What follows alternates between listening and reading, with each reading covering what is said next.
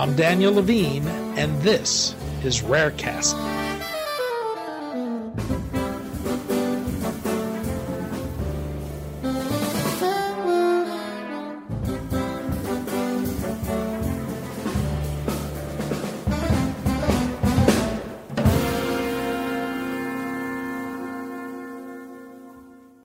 One of the challenges with rare diseases is how different their effects can be from one person to another. In order to get a deeper understanding of the impact and variation of the rare autoimmune condition myasthenia gravis, Argenx launched MyRealWorld MG, an app-based study that's collecting real-world longitudinal data from 2,000 patients over 2 years. We spoke to Deb Gelinas, neuromuscular executive director at Argenx, about myasthenia gravis, the company's MyRealWorld MG study, and how she hopes the data will provide new insights into the rare autoimmune condition.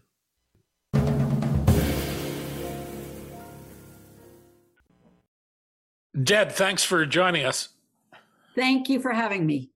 We're going to talk about myasthenia gravis, Argenx, and its international real-world study of the condition and its impact on the lives of patients.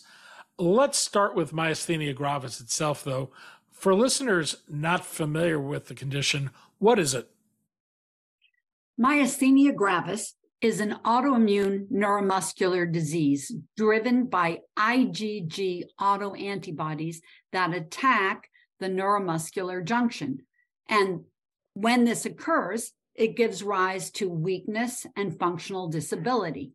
The weakness can affect many different areas. It may affect eye movements. It may affect speech or swallowing.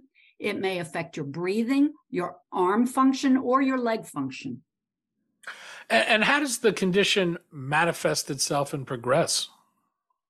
Well, in the majority of patients, it starts as an ocular or starts with your eye movements. And it may start with a drooping of the eyelid or occasional double vision. However, in 85% of patients, the condition will go on to generalize within 2 years. So although ocular is a common onset, it doesn't typically stay ocular. I know there's a reliable diagnostic test for the condition, but given its systems can align with many other conditions, how difficult is it to get a correct diagnosis? Well, if you are seeing a neurologist, it certainly is not impossible. Neurologists are very familiar with this condition because it's really, the hallmark is fatiguing muscle weakness, so that the more you try to do something, the weaker you become. So typically, for instance, your voice may start off strong, but the more you try to speak, the weaker your voice becomes. Similar things may happen with regard to your limb function and your strength. So in the setting of that fatigable muscle weakness, neurologists know to test for a blood test, which is an autoantibody myasthenia gravis panel, which is very quick to get a feedback result and can be very definitive. Now, if you do not have an autoimmune antibody that can be identified, and some patients early on, the antibody level may be below the limit of testing so that it's not detected. In that case, the neurologist may need to do electrophysiologic testing to see if when your muscle is stimulated, when the nerve is stimulated, to see if your muscle responds less and less with repeat stimulation. That's called a decremental response. I have confidence in a neurologist being able to diagnose this condition, but I'm wondering what it takes a patient to know to get to a neurologist. Do physicians typically refer them immediately? Is there a lag in, looking at these systems? It's something that indicates the need to see a neurologist? I think that it very much depends upon your access to medical care in general. I think that some patients with some payer systems probably have easy access to a neurologist. I think other patients maybe find it much more challenging, and those patients may end up presenting to an emergency room because they may have extensive weakness by the time it is appreciated that they need to see a neurologist. In December 2021, the U.S. Food and Drug Administration approved Argenx Vyvgart to treat generalized myasthenia gravis. This was the first in a new class of therapies. What is it and how does it work? So Vyvgart is a very unusual mechanism of action in that we've known for decades that myasthenia gravis is driven by IgG autoantibodies. However, it's been more recent that we have learned what controls the concentration of those IgG autoantibodies. And we now appreciate that the concentration of the IgG autoantibodies, or any IgG antibody in our blood system, is actually managed by a receptor that is on our cells called the FcRn receptor. Now, if an IgG antibody is bound to that receptor, then the antibody will get recycled back out into circulation. If the IgG antibody is not bound to that receptor, the antibody will get destroyed. So that our bodies have a natural homeostatic mechanism for managing the concentration of IgG antibodies. And so that Vyvgart is using that natural homeostatic mechanism to actually increase the destruction of IgG antibodies, so that instead of getting recycled back out into the circulation, fewer get back out into the circulation. And so we actually, with Vyvgart, get about a 60% reduction in IgG antibodies. That is enough of a reduction to actually get control over myasthenic symptoms, but at the same time, not so much of a reduction that you're going to end up with problems from not having enough IgG antibody. So it's actually, it's a drug that has a very favorable sort of risk-benefit ratio with regard to how much it can give you control over your myasthenic symptoms and yet not give you terrible adverse events. How does that compare to other therapeutic approaches? It's very novel. It certainly was the first in its class. I think that it is going to revolutionize the care of myasthenia gravis.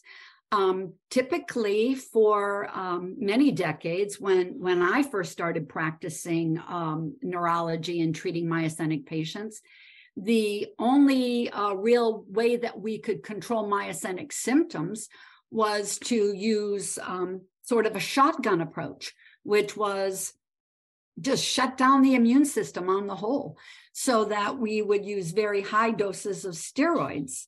And in those days, although steroids are effective and they do help improve myasthenic symptoms, there's quite a cost. And the cost of steroids has to do with how much you use and how long you're on steroids. So that over the years, I can honestly say I have been responsible for patients developing problems with glucose. I've been responsible for patients developing fractures because I was treating them with a medication that controlled their myasthenia, but at a high cost. Not a high financial cost, but a high burden cost. And what's been shown from the studies to date on Vyvgart? What's been shown to date is that if you have, going by our trial, our randomized controlled trial, we were able to demonstrate that patients who had previously been managed with either symptomatic therapy, which is basically just trying to, I could say the name of the therapy, but it's Mestinon. That's symptomatic only. It works for just a few hours. Or patients who were on more definitive immunosuppressive therapy with steroids or with non-steroidal immunosuppressive drugs that are typically used, for instance, in cancer and other conditions. We were able to show that when Vyvgart was added to patients who were on either one of those medications or two or all three, that we were able to have a significant increase in control over the disease, both an improvement in strength and an improvement in function.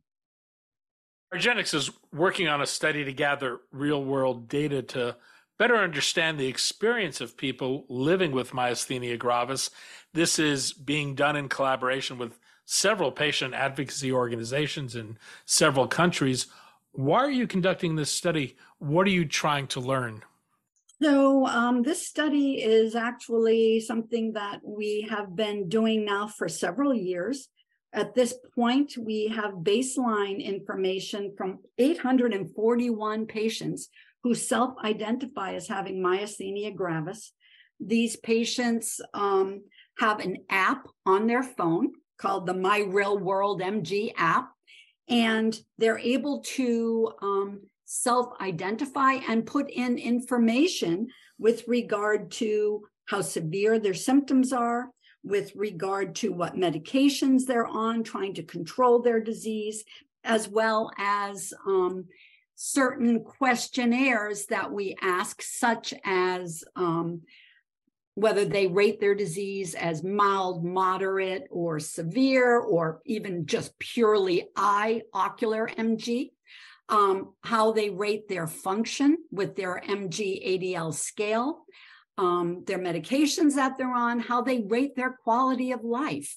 And we were able in many different countries to get some very interesting information based on these patients, so that we have information from Europe, US, Canada, UK, and Japan.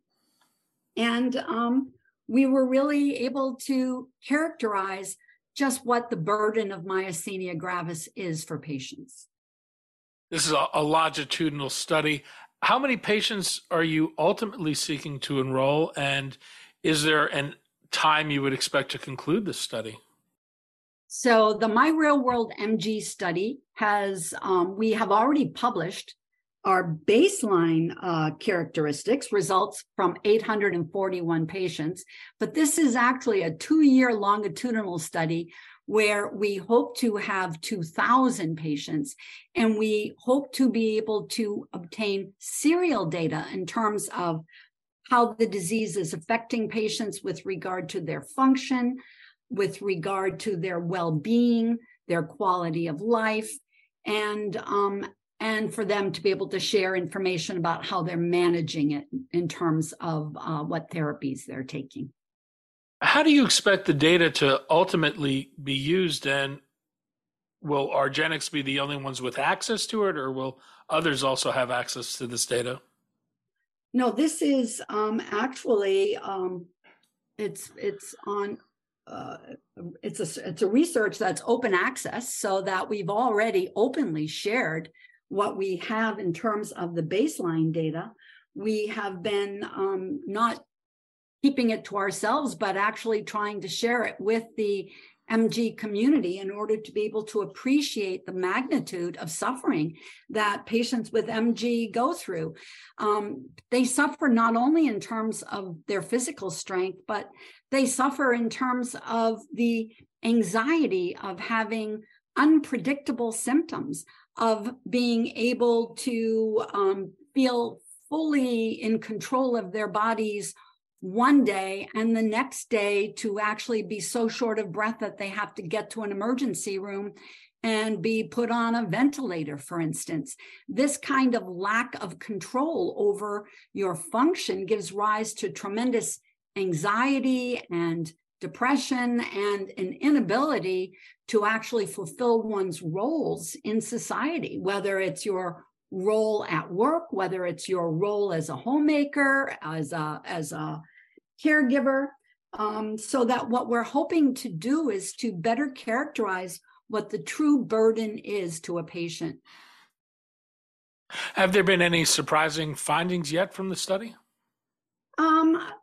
Surprising to me, maybe not, because I've taken care of patients with this condition for many decades. But what we found was that patients who self-identify as having more severe MG have more problems with diminished quality of life. They have more problems with their breathing, more problems fulfilling functional roles, simple household tasks, activities of daily living, holding down jobs, things like that. What does making use of this technology and having the close collaboration of patient advocacy groups on the project suggest about the changing ways biomedical research is being conducted today?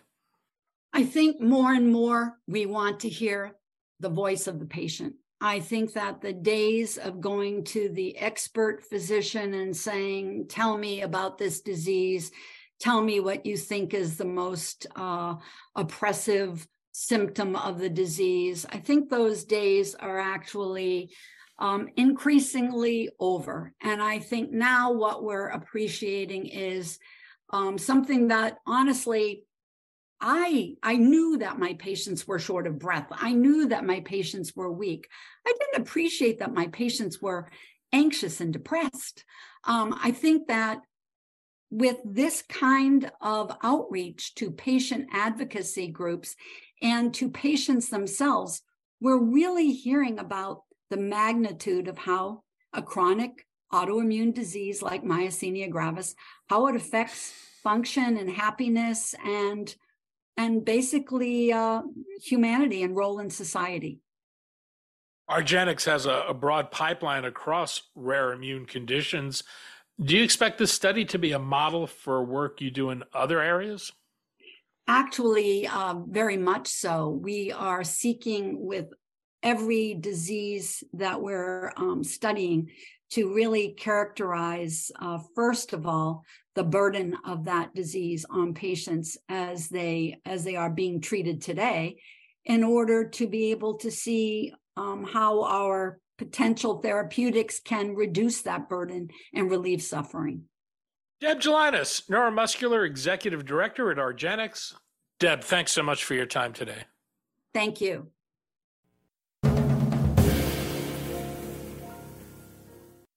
Thanks for listening. For more information about rare disease and to connect to the rare disease community, go to globalgenes.org. To keep up on the latest news and trends affecting the rare disease community, be sure to visit raredaily.org. You can subscribe to the Rarecast RSS feed through raredaily.org or through SoundCloud, iTunes, Stitcher, or your preferred podcast manager. The Rarecast is produced for Global Genes by the Levine Media Group. You can also find our podcast, The Bio Report, on these popular podcast sites. Our theme music is composed by Jonah Levine and performed by the Jonah Levine Collective. We'd love to hear from you. Drop us a note at danny@levinemediagroup.com.